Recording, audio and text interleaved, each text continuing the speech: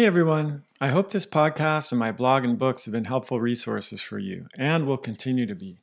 But if you've been struggling with a chronic health problem and are feeling stuck, consider coming to work with my team and me at the California Center for Functional Medicine. We work with patients all over the US and have experience treating a wide range of conditions, including GI problems, autoimmunity, hypothyroidism, cognitive mood and behavioral issues, weight gain and metabolic dysfunction, and more. Our unique model teams clinicians with nurse practitioners and health coaches, all of whom are trained in my ADAPT framework approach to provide a high level of care to our patients. This means more support between appointments, personalized guidance on diet, lifestyle, and behavior change, a cutting-edge patient portal with 24/7 access to your labs and records, handouts and resources to guide your protocols, and a team of practitioners working together on your case. We're currently accepting new patients, so if you'd like to learn more, visit chriskresser.com/becomeapatient.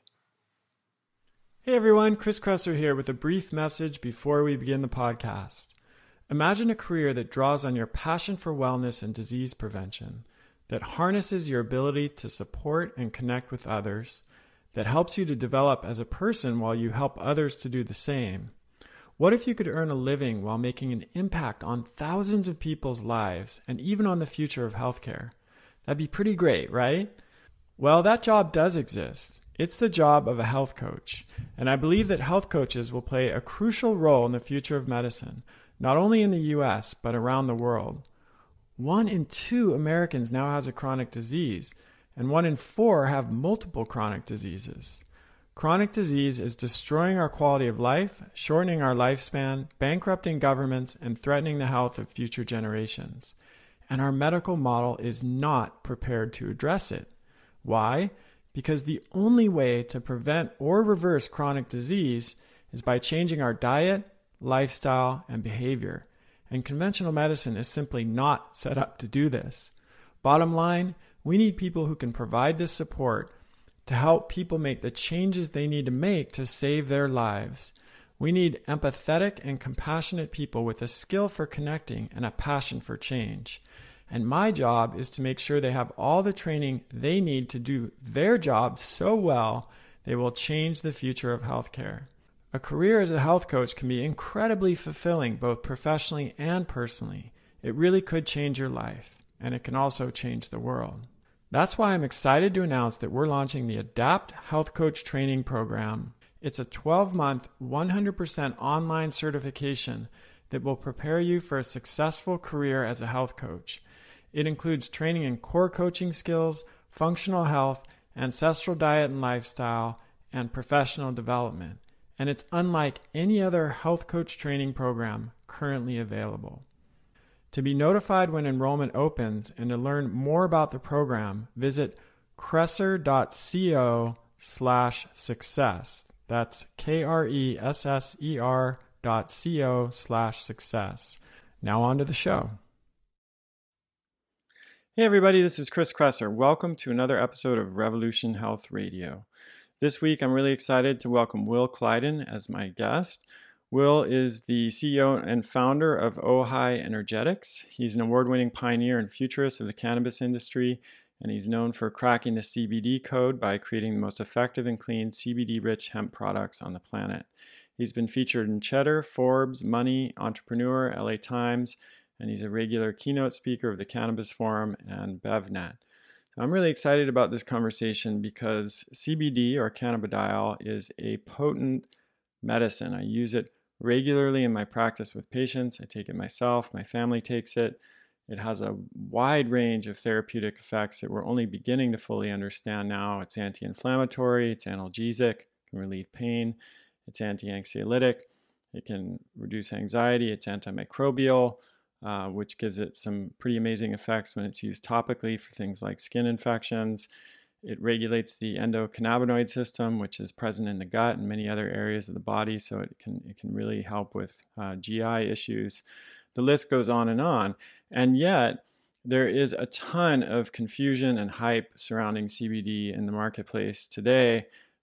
It's exploded in popularity. I'm sure you've heard of it. And when that happens, there are always a lot of shady entrants into the marketplace. So you get a lot of people just trying to make a buck.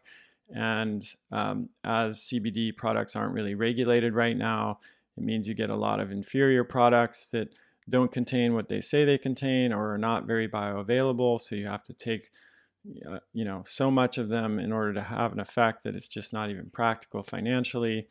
Or maybe they are full of pesticides or other products that can get into the CBD oil through the growing process of hemp. So there are a lot of things to consider if you're wanting to use CBD therapeutically, and that's what we're going to do a very deep dive on in this podcast. So I hope it's enlightening for you and you enjoy it, and let's dive in. Will, thank you so much for joining the show. I've really been looking forward to this. Thanks for being here, me as well. I want to start with the absolute basics here. I mean, pretty much everybody who is listening to this, I think, has heard of CBD or cannabidiol at this point, but I have a feeling that there's still quite a bit of confusion about what it actually is. So what is CBD? So CBD is what's called a phytocannabinoid. It's a fat soluble compound that is a byproduct of the cannabis plant. It's one of over 400 or one of over 114 cannabinoids, and there's over 418 compounds that the cannabis plant produces, and it's one of them. It's probably got the most coverage currently, other than THC. Mm-hmm. And when I talk about CBD, I'm always referencing CBD in a full spectrum or broad spectrum complex. Some people are isolating the molecule, and it's kind of like the trumpet section. And in reality, what our bodies really need is the trumpet section with the symphony orchestra of all the other cannabinoids and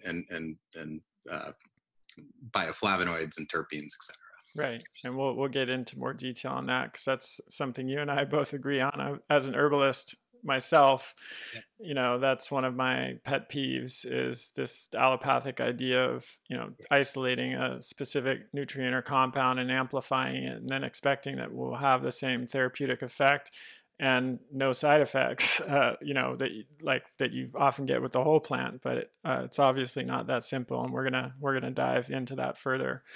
One of the first things that comes to mind for my patients sometimes when I recommend CBD, if they're not familiar with it, I see a look come over their face, when I say, this is from a cannabis plant or cannabinoid, and they say, I'm not interested in that, and then I need to explain that there's not the same psychoactive properties with CBD as there is with THC. So again, for the person who's not very familiar, can you tell us a little bit about how this works?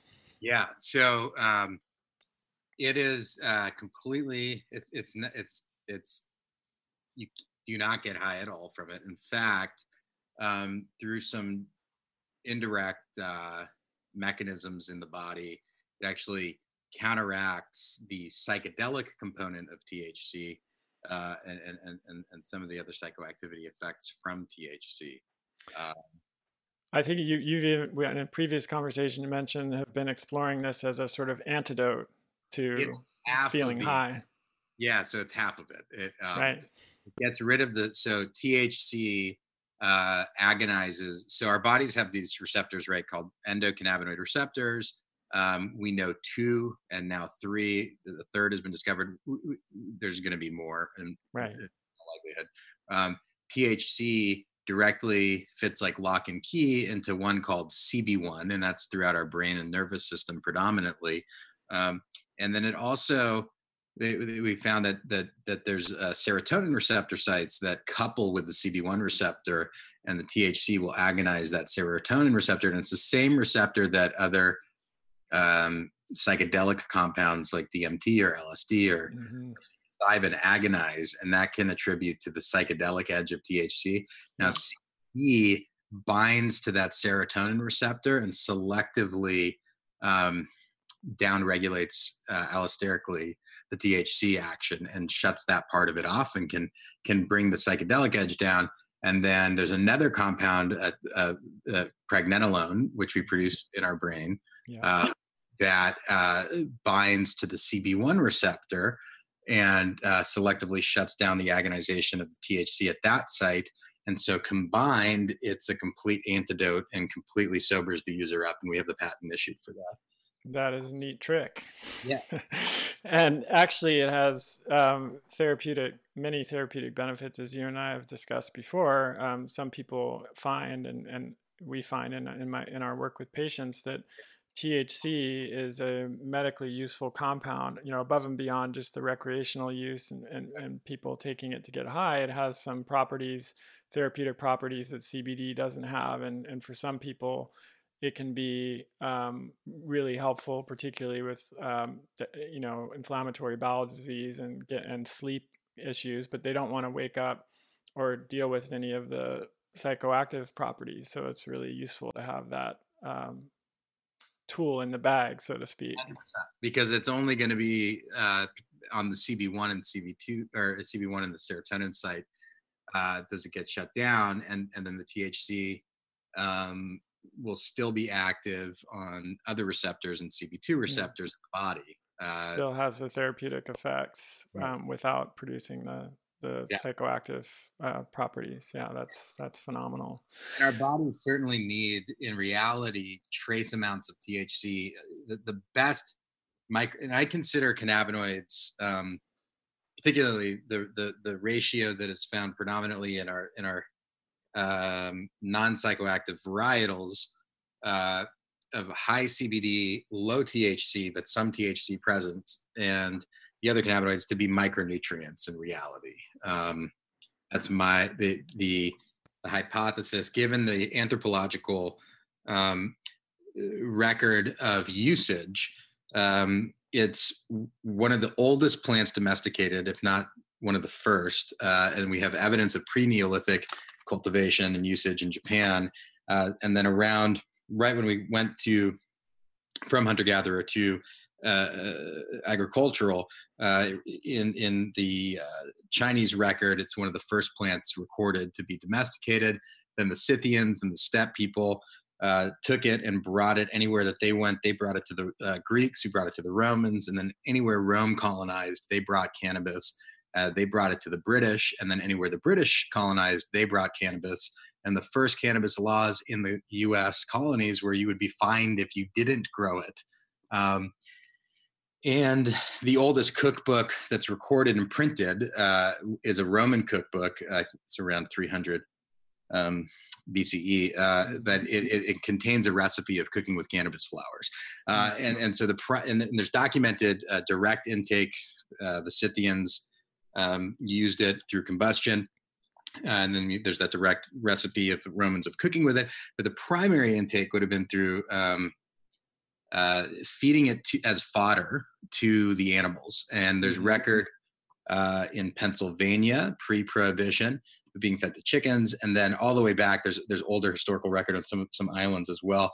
But a prelim study in Colorado, post 2014 Farm Bill, they did hemp-fed chickens, and they found that when homogenized, there was up to 1% CBD content per egg. It would have been CBDA, the acid form, per egg, which is substantial. That's like 250 milligrams of CBD. Yeah, in the eggs. Right, it's one egg, right? And wow. So we were consuming substantially high numbers of CBD molecule. And then when we cook the eggs, we would decarboxylate it and get CBD. When we cook the chicken or the cow, we'd decarb it and get the CBD. But then when we drank the milk products, we'd be getting the CBD acid form. So our bodies for millennia likely have had a regular supply of high CBD, low THC decarb with then a less constant but still frequent supply of the acid form of the cannabinoids.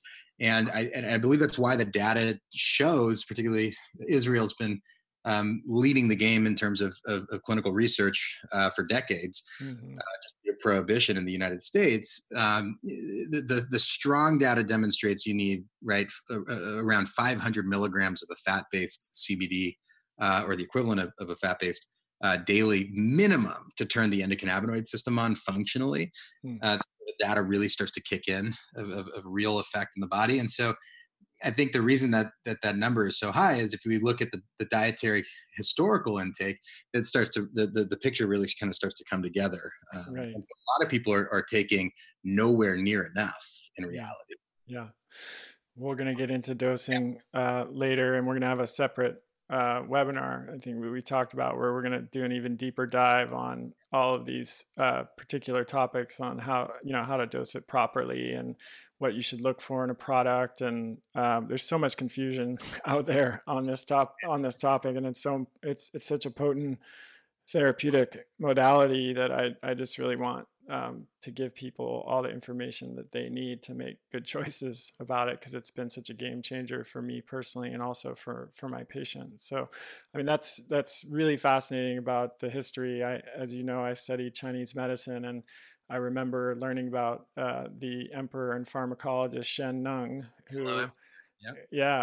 who was famously used cannabis, and learning about the early history of its use for gout and rheumatism and even malaria was pretty fascinating.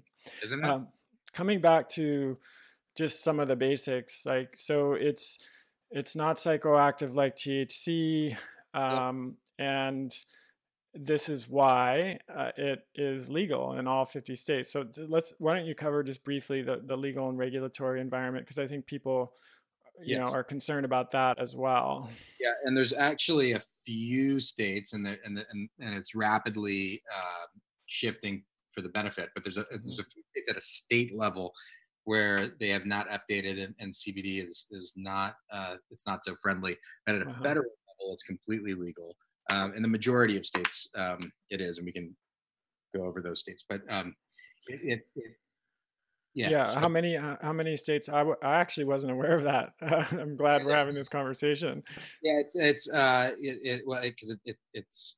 it flickers.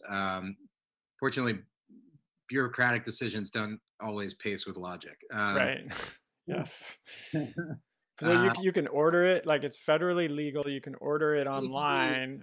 And the Farm Bill stipulates that states cannot block the intrastate transport of hemp and its derivatives, including cannabinoids such as CBD. However, at a state level, they can ban it. Interesting.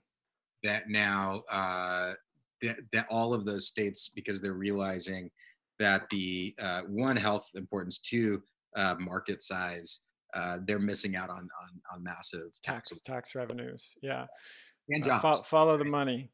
So so Idaho is probably the most famous, and then you've got the Dakotas. North Dakota's flipped. I know they can grow it in North Dakota now. I'm almost certain CBD is now friendly there. South Dakota currently is a no-go. Texas was on there, but now it's golden. And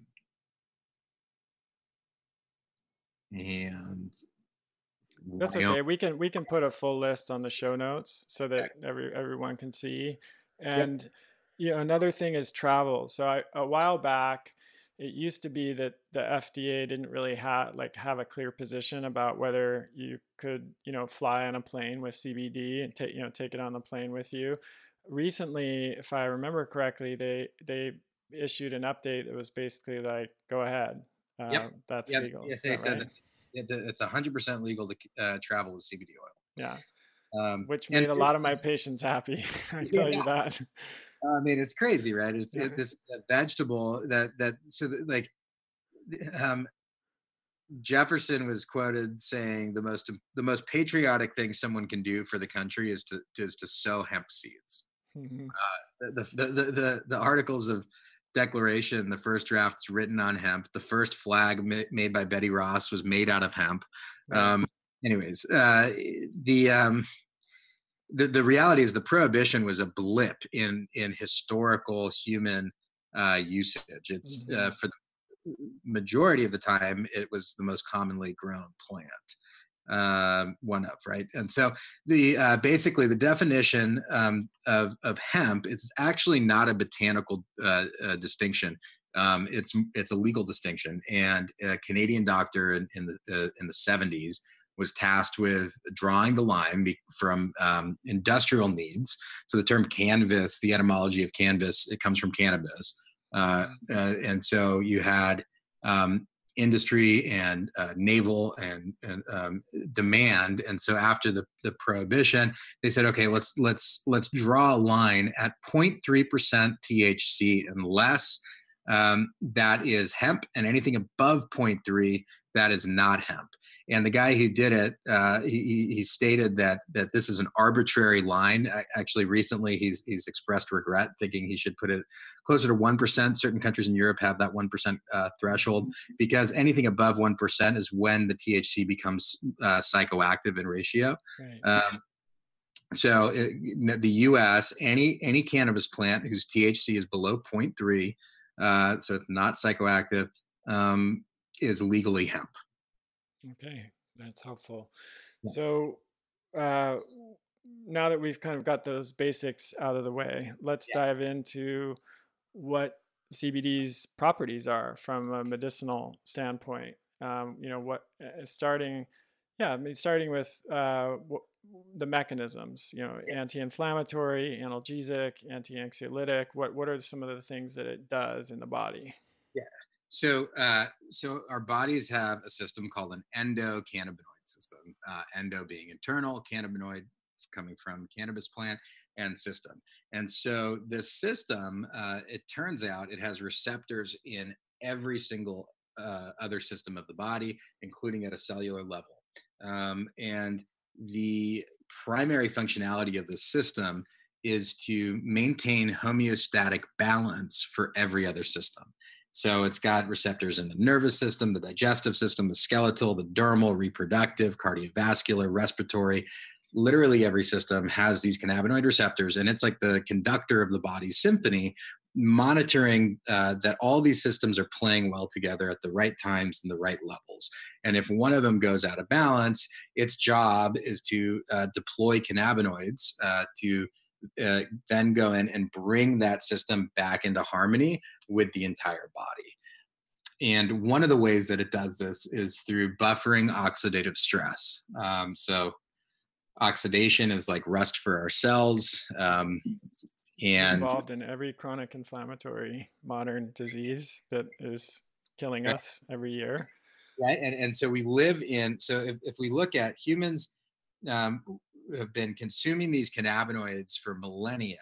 And what's fascinating is each epoch kind of that the cannabis plant actually drove technological advancements in society. So it was used for all the nautical sails and ropes. It's antimicrobial, antifungal. It's the strongest fiber on the planet, which led to expansion, and then going into the beginning of the first industrial era. It was the lubrication. The hemp seed oil was the lubrication.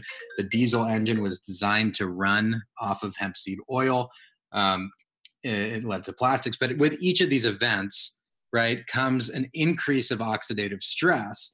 And the plant simultaneously provided an expansion, but at the same time, the micronutrients to feed our body's endocannabinoid system. It's fuel for the system. So these cannabinoids in the full complex are like fuel for the endocannabinoid system, and enabled us to buffer the oxidative stress, or help buffer the oxidative stress associated with living and the changes. And so now we go to the 40s.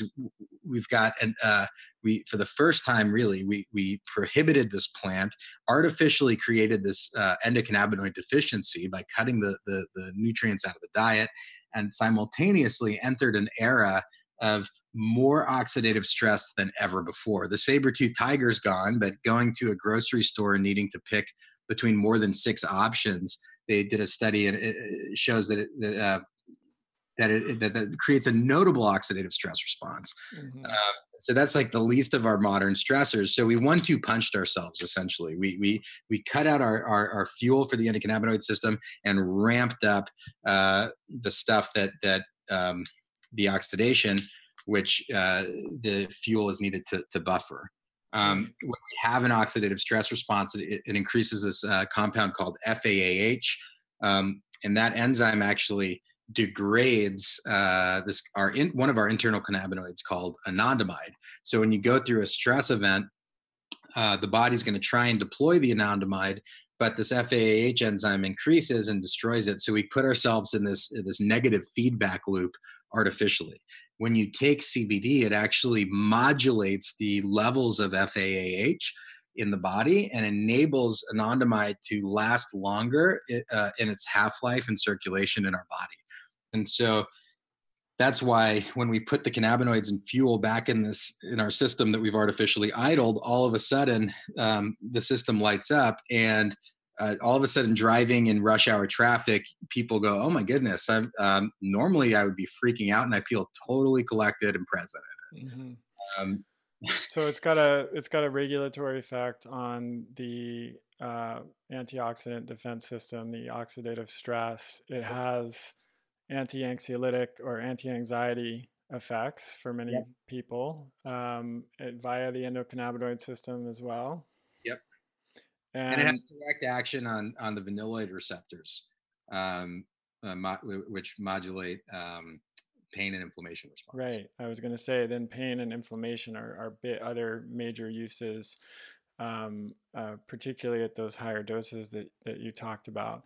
So, I mean, if we're talking about pain, inflammation, oxidative stress, then it's no wonder why CBD has been shown to have an impact on so many different conditions, because those are pain, inflammation, and oxidative stress basically characterized every chronic modern inflammatory disease, from headaches to migraine to Crohn's and ulcerative colitis to arthritis to cardiovascular disease to depression, which is now considered to be an inflammatory condition. I mean, the list really goes on and on.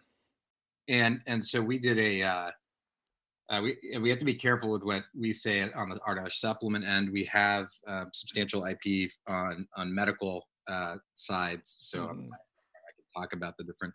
Yeah, I understand. But we did a preliminary 60-day blood panel study with Quest Diagnostics, a doctor a cardiovascular surgeon from UCLA who was monitoring it, and we looked at 3 different inflammation factors, along with other things like lipids, but the with homocysteine, C-reactive protein, and one of the other major markers. And Dr. Brandman said he had high hopes, given all 3 combined, to see across the board around a 3 to 4% reduction would be fairly substantial. Mm-hmm. After the 60 days, he came back at 12 to 14% reduction. Wow.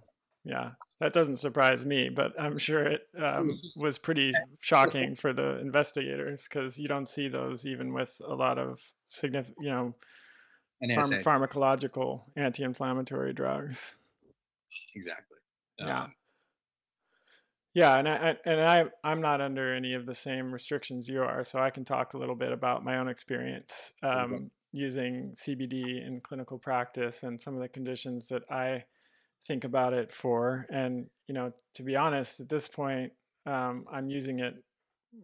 It's kind of stands out when I don't recommend it for a patient, just because I found it to be so effective for so many different conditions and so well tolerated. It doesn't have the side effects typically that most other medications and even supplements have. And as we'll talk about later, there are some interesting dose response curves and things that happen when you've been taking it for a while that mean you don't actually tend to build up significant tolerance, and sometimes it's the opposite. So I don't really believe in I hadn't believed in miracle cures and panaceas that help everybody, but I mean, this is and I'm kind of allergic to hyperbole, but this is about the closest that I've seen in 10 years of clinical practice, especially when you get the form and the bioavailability and the dosage correct, and you're making sure to choose a product that's not full of pesticides and other contaminants, which again we're going to talk about later. But just for me, in the quick list, it would be like again, anyone with any kind of inflammatory condition. So we're talking about all the inflammatory bowel diseases, and including an irritable bowel syndrome, any GI issues, because the endocannabinoid system is highly represented in the gut. So Yes. I definitely think about it for that. Mood disorders, behavior disorders, and anxiety because of the uh, what you just described with the how it works in the brain and the oxidative stress system, and the relationship between inflammation and all of those conditions that we now has now been well established. Um, any kind of pain, whether it's from an injury, musculoskeletal pain, and it can be used topically that way or internally, or from like chronic inflammatory conditions like arthritis or rheumatoid arthritis, autoimmune conditions, because it has remarkable immunoregulatory effects Yep. that I've seen. Certainly nausea, that's probably one of its most famous Yep. uses for people who are undergoing cancer treatment. Um, uh, I've actually seen a phenomenal antimicrobial Yeah. effect too, both internally as part of like antimicrobial protocols, and then also on the skin for Yep. any kind of skin bacterial or fungal issue. Um, I mean, those are probably the ones that I think of most. But it's just And it amazing keeps to me. going. We're still Yeah. discovering so many uses Yeah. of this compound plant. And it despite like knowing like, okay, if you are providing fuel for the system whose primary purpose is to regulate homeostasis for every system of the body, like the functionality of it checks out, right? And Yeah. makes it still is profound. Yeah. I think it's also because we artificially idled the system, and so for almost a century now, until just now, right? And so the the data and the medical science didn't realize that essentially, and so Hmm. uh, with it turning back up online, all of a sudden we're seeing all these just these almost panchaea like results, and it's like, okay, well, we're feeding the system that regulates every other system, and it makes sense, yet it's still never not for me at least profound to see Yeah. what it does. For me as well, and especially the more um, familiar I become with it, and the more skill I gain in using it Yeah. therapeutically, I think that's a big issue. And maybe this is a good segue, because I often have seen, when patients come in and they have their first appointment with me and we start talking about stuff that they've tried, and I always ask them, have you tried CBD? And they say, yeah, it didn't work. And then you're laughing because what my next questions are going to be, like, what form did you take? What was the dosage? How did you use it? Because so often people will just buy some, that they heard about or their friend told them about, and they'll, take a few drops in a dropper or something, and they won't really notice any difference, and that's the end of it. And it's a shame, because it's so potent and it has so much therapeutic potential, but there's so much misinformation out there about it now. I mean, I don't need to tell you that. You're always beating this drum, and it's like, because there's so much money being made now, and there's just so many unsavory entrants coming into the marketplace just to make a quick buck, and they don't really care about the purity of the product. They don't know, even 1/100th of what about the plant and how it works, and they're just basically trying to make money, Yep. and consumers, patients, they're suffering from this, and practitioners are too, because Sure. I know a lot of doctors in my training program are always asking me, like, what do you recommend here? It's overwhelming. Like, I don't have time to research 4,000 different CBD products on the marketplace and try to figure this out. So, for someone who, either a practitioner or a consumer who's trying to get into this, what are the most important considerations when they're choosing a CBD product? Yeah. Um, so the reason why also is like most people haven't felt anything, right, is that they are due to the poor bioavailability Yeah. of the form of fat-based cannabinoid complex. Um,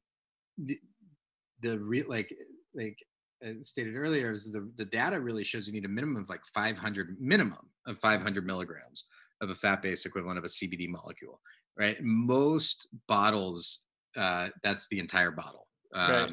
And then you start seeing these higher number bottles around like 1,000 to 3,000. Those are always going to be spiked with isolate, 99.9% of the time. And even then, that at 500 milligrams, that's the minimum amount needed. And just to be clear for my listeners, what I don't want to make sure they don't miss this point, because it's important. When you say spiked with isolate, that means it's spiked with an isolated CBD, not the full spectrum CBD compound. Exactly. Yeah, just to bring up the dose that they can say is in there on the bottle. Exactly. And the isolate's being made with hexane and sometimes which is a pretty harsh. Yeah, I mean there's some. Yeah, let's talk more about that in a second. So spiked to 3,000. That's six doses. Yeah. Right. And so what's happening is you have people who are getting placebo, right? Which is great. Yeah. Nothing wrong with that. However, proper engagement of the endocannabinoid system is vastly different from a placebo response. And I think there's also, which warrants more discovery, is trace amount. So THC, its metabolite when it gets digested through first pass digestion, it goes from delta 9 THC and it becomes 11 hydroxy delta 9 THC. Now, this 11 hydroxy form is actually substantially potent in the body at very small amounts, which is why a lot of people have terrible experiences taking edibles where they don't with. Oh boy. Yeah. It's substantially more psychoactive. It lasts longer in agonization. And so I think it warrants there could be some anti-inflammatory response with this trace amount of THC in these products. However, to really get to see what CBD can actually do, right? We just need, no one's really getting enough unless they're taking a more bioavailable form. Mm-hmm. So what are most of the CBDs come in a fat soluble form? But in MCT and there's issues with MCT, as you're aware. Yeah. Right? Again, hexane. But you can make an organic MCT through fractionation. But so adding some fat to it enhances the bioavailability, but nothing substantial enough. We're talking about maybe not even close to 1,000% increase. But so what happens is when we eat the fat, our bodies have to, any type of fat, not just cannabinoids, it has to nano encapsulate it in the stomach through bile secreted by the liver, that basically nano encapsulates it around 40 nanometers in these little bubbles of water, and that's how it can get into the bloodstream. So our bodies have evolved having this water layer to keep fats out of the blood immediately, so it can sit in the gut, and that's where the body's determining, okay, is this toxic or do I want this to get let into the blood? Because once it lets a fat into the blood, then it can travel anywhere. Yeah. And so this process is very inefficient with cannabinoids. So the data shows on average, if you eat 20 milligrams of CBD, 90% of it is lost, and only 2 milligrams of CBD actually makes it into the blood. And it takes about 30 to 40 minutes for it to get nano encapsulated and then brought into the bloodstream. And so 20 milligrams is nowhere near enough to really to functionally engage it at its properly turn the system on. So let's say you eat 500 milligrams, that's a lot of fat to eat. And so our historical wise, how we were getting is we would be eating the byproducts of the animals. So there's what you can do is we actually figured out in 2014 how to nano encapsulate the cannabinoid complex in a water bubble, essentially, without using anything synthetic or synthetically modified at the same nanometer size that our gut does it. And so this process enables it to get directly into the bloodstream the second that it comes in contact with the mucosa membrane. and so our formulations, the users can actually get a functional dose. So all the time we get people, and I'm sure you've seen it directly in your Yes. practice, as people go, I thought CBD didn't work, and oh my goodness, it actually works. Right, right. And I don't have to buy 14 bottles to get the necessary dose, which is, Exactly. yeah.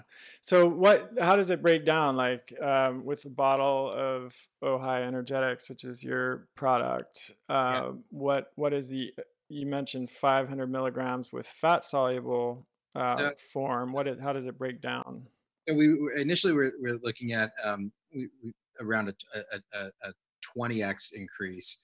Subsequently, so this delivery system is called, and there's different types of encapsulation techniques, Mhm. and ours is called, it's a colloid, and so this formulation um, has repetitively been demonstrated to increase bioavailability by over 100x. Wow. For fat-based compounds like cannabinoids, like curcuminoids. Curcuminoids have almost identical PK profiles in terms of ratio response. They basically have the same molecular weight, very similar. When you take a liposomal encapsulation, which is not the best way to do it, and you cannot do it without synthetically modified compounds for cannabinoids, Mm-hmm. tends to have your curcuminoids have an 8 times X bioavailability. Same for cannabinoids. When you take it and you nanosize the particles without encapsulating, it gives a 3x for curcuminoids. It gives a 3x for cannabinoids. And when you do a colloidal of curcuminoids, you get over 100x. And we've seen this with following through with CBD, and that's what we use for our formulations. Mm-hmm. So uh, Conservatively 20, but to say 20x, and how does that actually, that would be without about, me having to do the math, like how many doses yeah, if would that be in a bottle typically? five, so 5,000 megs. But the reality is, and you've seen it. Yeah, Back, probably more. it's closer to 25,000 Yeah. milligrams. Okay. Um, so that's why people get response with less than a dropper. The first time they take it, they actually feel it, because also the system is upregulated, the Mm-hmm. receptors, because Mm-hmm. it's been in this drought, Yeah. so to speak. And so you need to prime the pump and do a loading dose to really kick it in. And most people are never even coming close to that with a Right. fat-based formulation. And so um, we found that most people, at most, it's 2 droppers, and they feel it in under 30 seconds. Mm-hmm. And So, and is that one time a day, twice a day, 3 times a day, or is that yeah, just the full daily dose? most people find a single dose in the day is more than sufficient to get Mm-hmm. the results they're looking for. Yeah. Now it depends on the individual, and so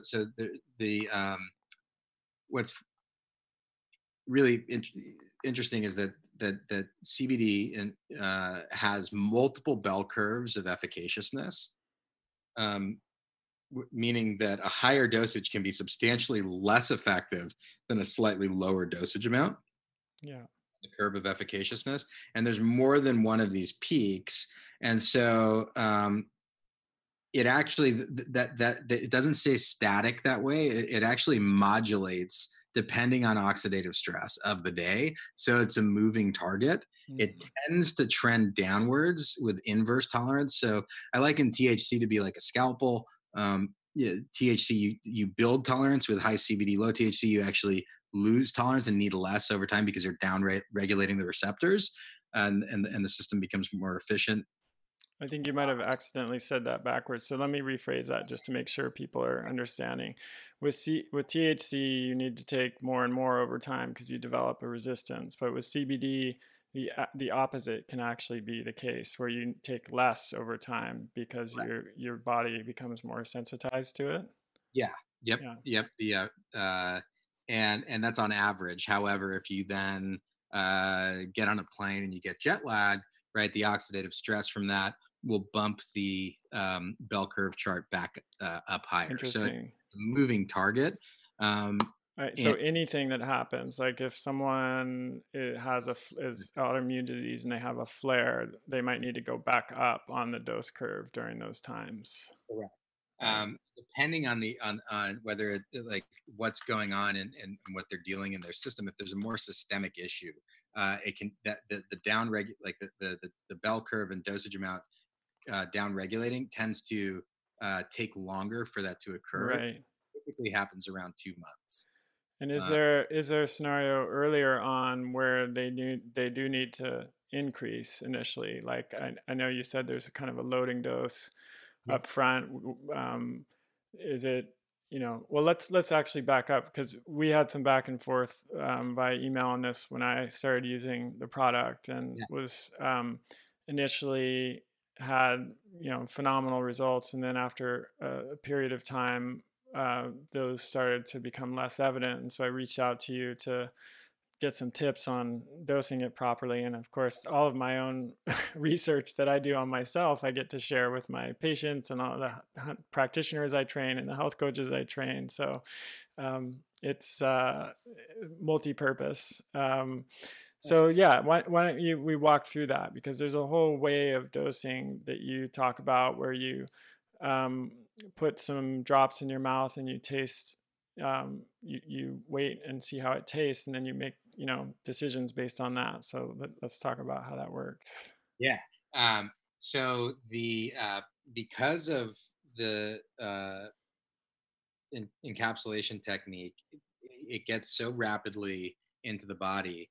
Um, it actually will modulate our sweet receptors of the tongue depending on where it's at in efficacious ratio. And so it will literally, as you titrate dosage, we recommend titrating a quarter dropper at a time. It will go from quite bitter to sweeter and sweeter and sweeter. And when it's halfway up the curve of efficaciousness, it will be like sweet and then bitter, and then all the way to like cloyingly sweet, almost too sweet Mm-hmm. at a peak. And then if you keep going, it will actually start getting more and more bitter again as it goes down in the efficaciousness uh, curve. And then as it approaches the next efficacious dose range, it gets sweeter and sweeter and sweeter to fully sweet, like honey again at a peak. Right. And each of these peaks, so the endocannabinoid system operates running like in triage, right? And so it's determining which system it deems most out of balance, and deploys the cannabinoids to those systems on its order of a priority accordingly. And Mm-hmm. so sometimes predominantly the endocannabinoid system is going to prioritize vision as well as nervous system. Or as well as inflammation response. Yeah. You'll and that makes sense biologically, right? Like if our vision goes, we have some problems Right. from the day, right? You can't see the saber-toothed tiger, but once it kind of takes those checklists off, sometimes what we think is most our number one issue, and we're consciously aware of. Sometimes the body doesn't prioritize that, and it's what we found is if the first sweet spot doesn't take care of what we think is number one, maybe it prioritizes the gut over our headache. Um, the second sweet spot range of efficaciousness, majority of the time, what we're consciously aware of, that makes the triage cut list. And so each bell curve peak, the more you go up, that means the more systems the body can pull into balance at once. Mm-hmm. So I've had the benefit of talking to you directly about this, but for people who haven't seen the dosing video you sent, let's get even a little more in the weeds on this. Yeah. So they open the bottle. Um, this is a fairly thick fluid. So when you say a quarter of a dropper, I mean, one thing I've noticed is the dropper doesn't always fill up all the way. So do you mean like a quarter of a full dropper, or how many drops are you talking about with a Yeah. quarter of a So dropper? basically, the quarter of a dropper is just above where the pipette begins to taper. Okay. And yeah, we'll pull up to a milliliter is about 3/4 of the way all the way up to the pipette. Um, and so And it's then they about, put that, where in the mouth do they put these drops so that yeah, they can assess the sweetness? yeah. So they put it under the tongue, and it's about 10 droplets. Um, and then you roll your tongue over it, kind of like you would like a wine, and wait about 5 seconds. Notice whether it's sweet or bitter or bittersweet, and then repeat. And you take another quarter dropper, put it in, and do the same thing. And it should be sweeter. Mm-hmm. Um, some people, their bell curves are just tighter packed, and it tends to be if they're using high THC, I which is see. interesting. So it's, in theory, you could be just skipping the bell curve peaks, but majority of the time, you would not, using this method of titration, and it will go sweeter and sweeter. And then when it's almost 100% sweet, then you just do single droplets under the tongue, and then roll it around, and it should be very sweet, and you swallow. And so you don't have to wait long in between taking the quarter droppers, just a couple seconds to and to taste it and get a sense of where you're at in these bell curves. Okay. And we have a tool online as well. Right. Right. Yeah, we can direct folks to that. Okay, so you 10 drops at a time, you do what you just described, this process to find the right dose, and that can vary depending on what's happening in your life, how much oxidative stress is present, etc. Sometimes it may, like, if it, normally, like most people, they'll find it's like the first time average person will take maybe like 2 full droppers, Mm-hmm. and it will be fully sweet, and then after that it could be like half a dropper. Right. After the first loading. Yep. Right. Okay. And then sometimes you keep titrating, and it's just staying bitter and bitter, and it's not changing. Almost always, it's very unlikely that you're just skipping over the peaks of the efficaciousness.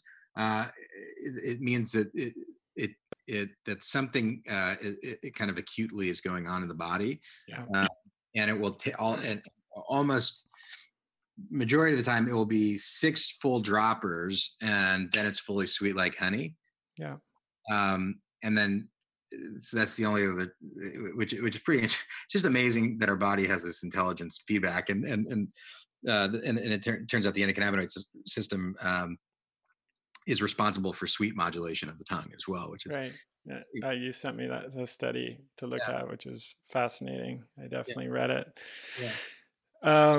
Okay, so that was my next question, actually. I obviously work with patients who are quite sick, in many cases, complex chronic illness, sometimes people dealing with pretty intense pain and inflammation and a lot of oxidative stress. And so this doesn't necessarily apply to the general population, but in those, I wanted to ask you, like, is there a maximum, or, what number of droppers can people feel safe going up to if they're in an acute flare type of episode? Yeah. So most people will never need to exceed 8, Mm-hmm. and that's like really the top of the board.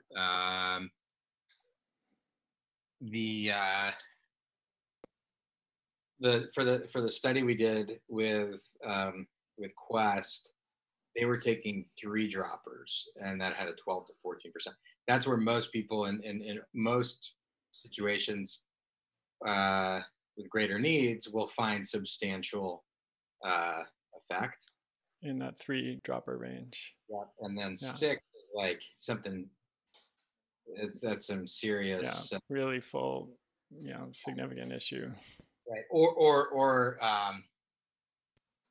a quick short term, like you got a cold, like cold season, when people tend to need 6 for one day, and then they feel much better the next day. Yeah. Okay. Great. And when they're taking 6 to 8, this kind of goes back to the question before: is there any reason to break those into more than one dose, or is that also still just one? There's, one time a day is no different. At that dose range, no, it's typically just once, and it's sufficient for what's going on. Now, at like the body will let you know, like kind of like a craving, if you need it.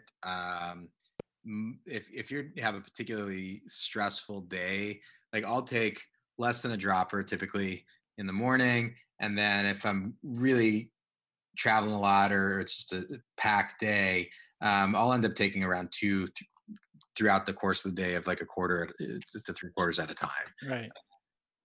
And Just so there's no dosing it based problem. on your need and what's happening. Yeah, Exactly.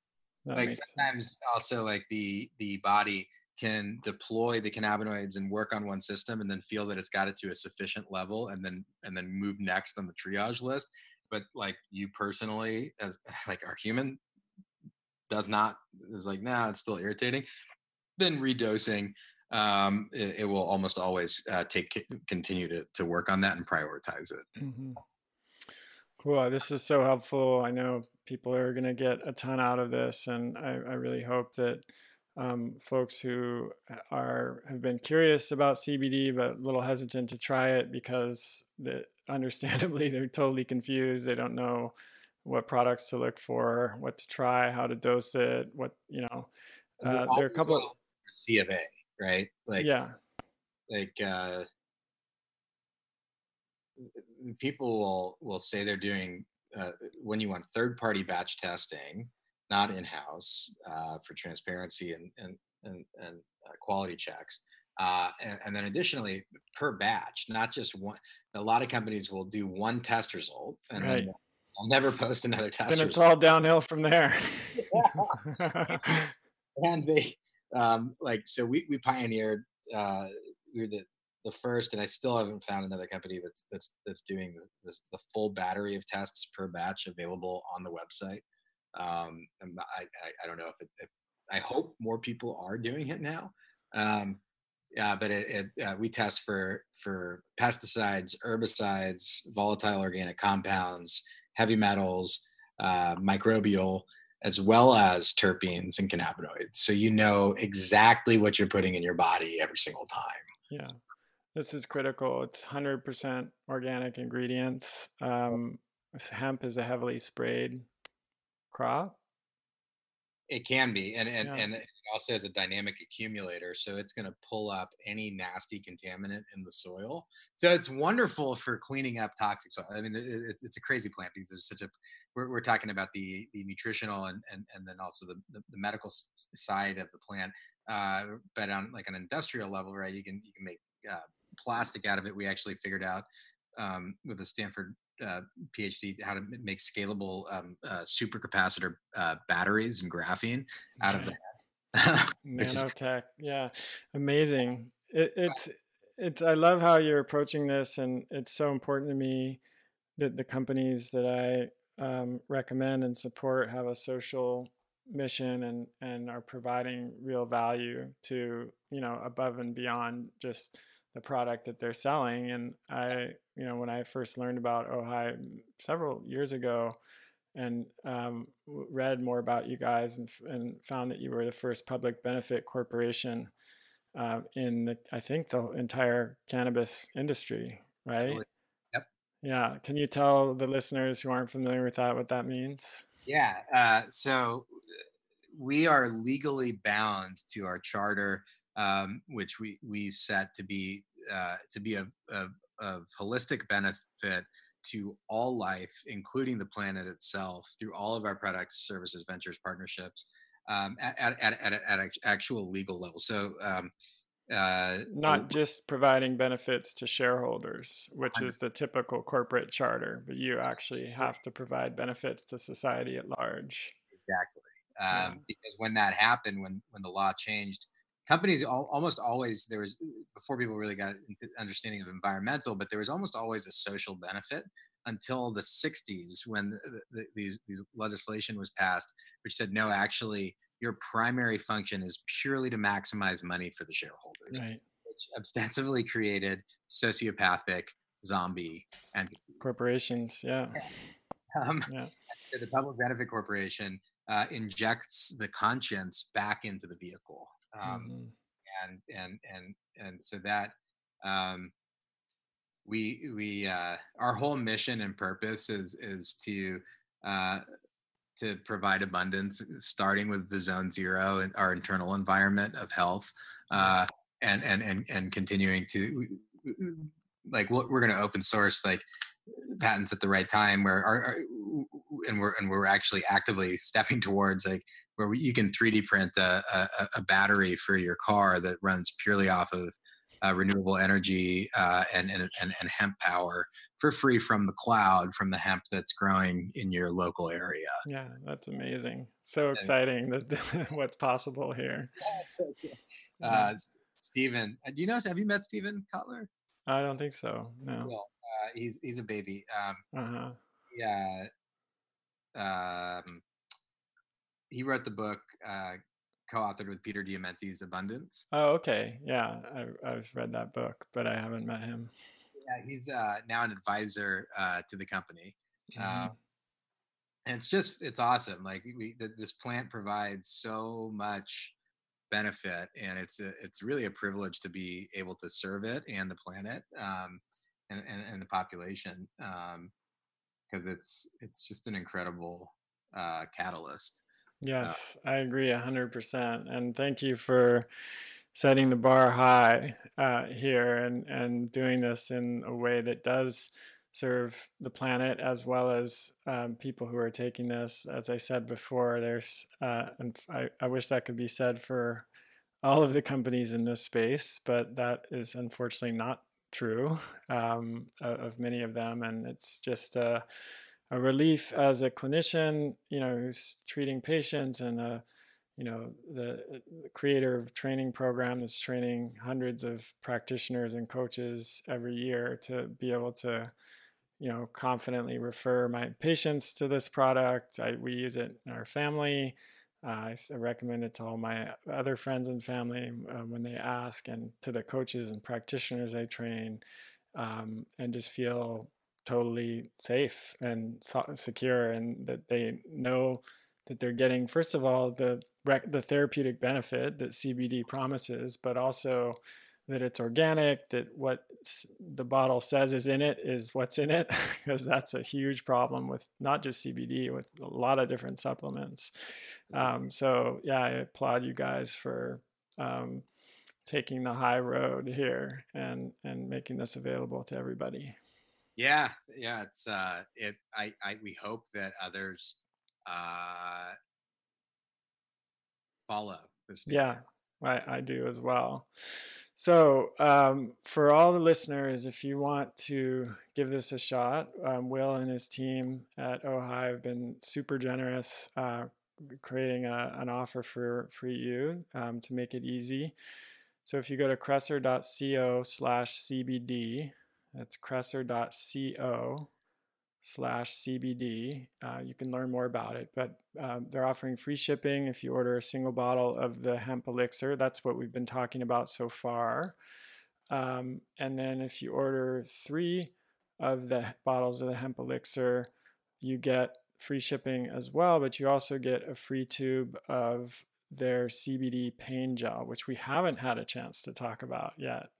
So let's talk briefly about this, because this is another use of CBD, to use it topically in a gel form for pain, but also I mentioned for skin conditions as well. What are some of your favorite topical uses? A lot of which we can't say. Right, right. So let me say, I've seen it have an antimicrobial effect on various skin conditions. And I can't say that we have the patents for cannabinoids like this for MRSA as well. Right. So I was just about to say, yeah, MRSA, resistant staph infection for skin. I've used CBD and honey, Manuka honey together with good results.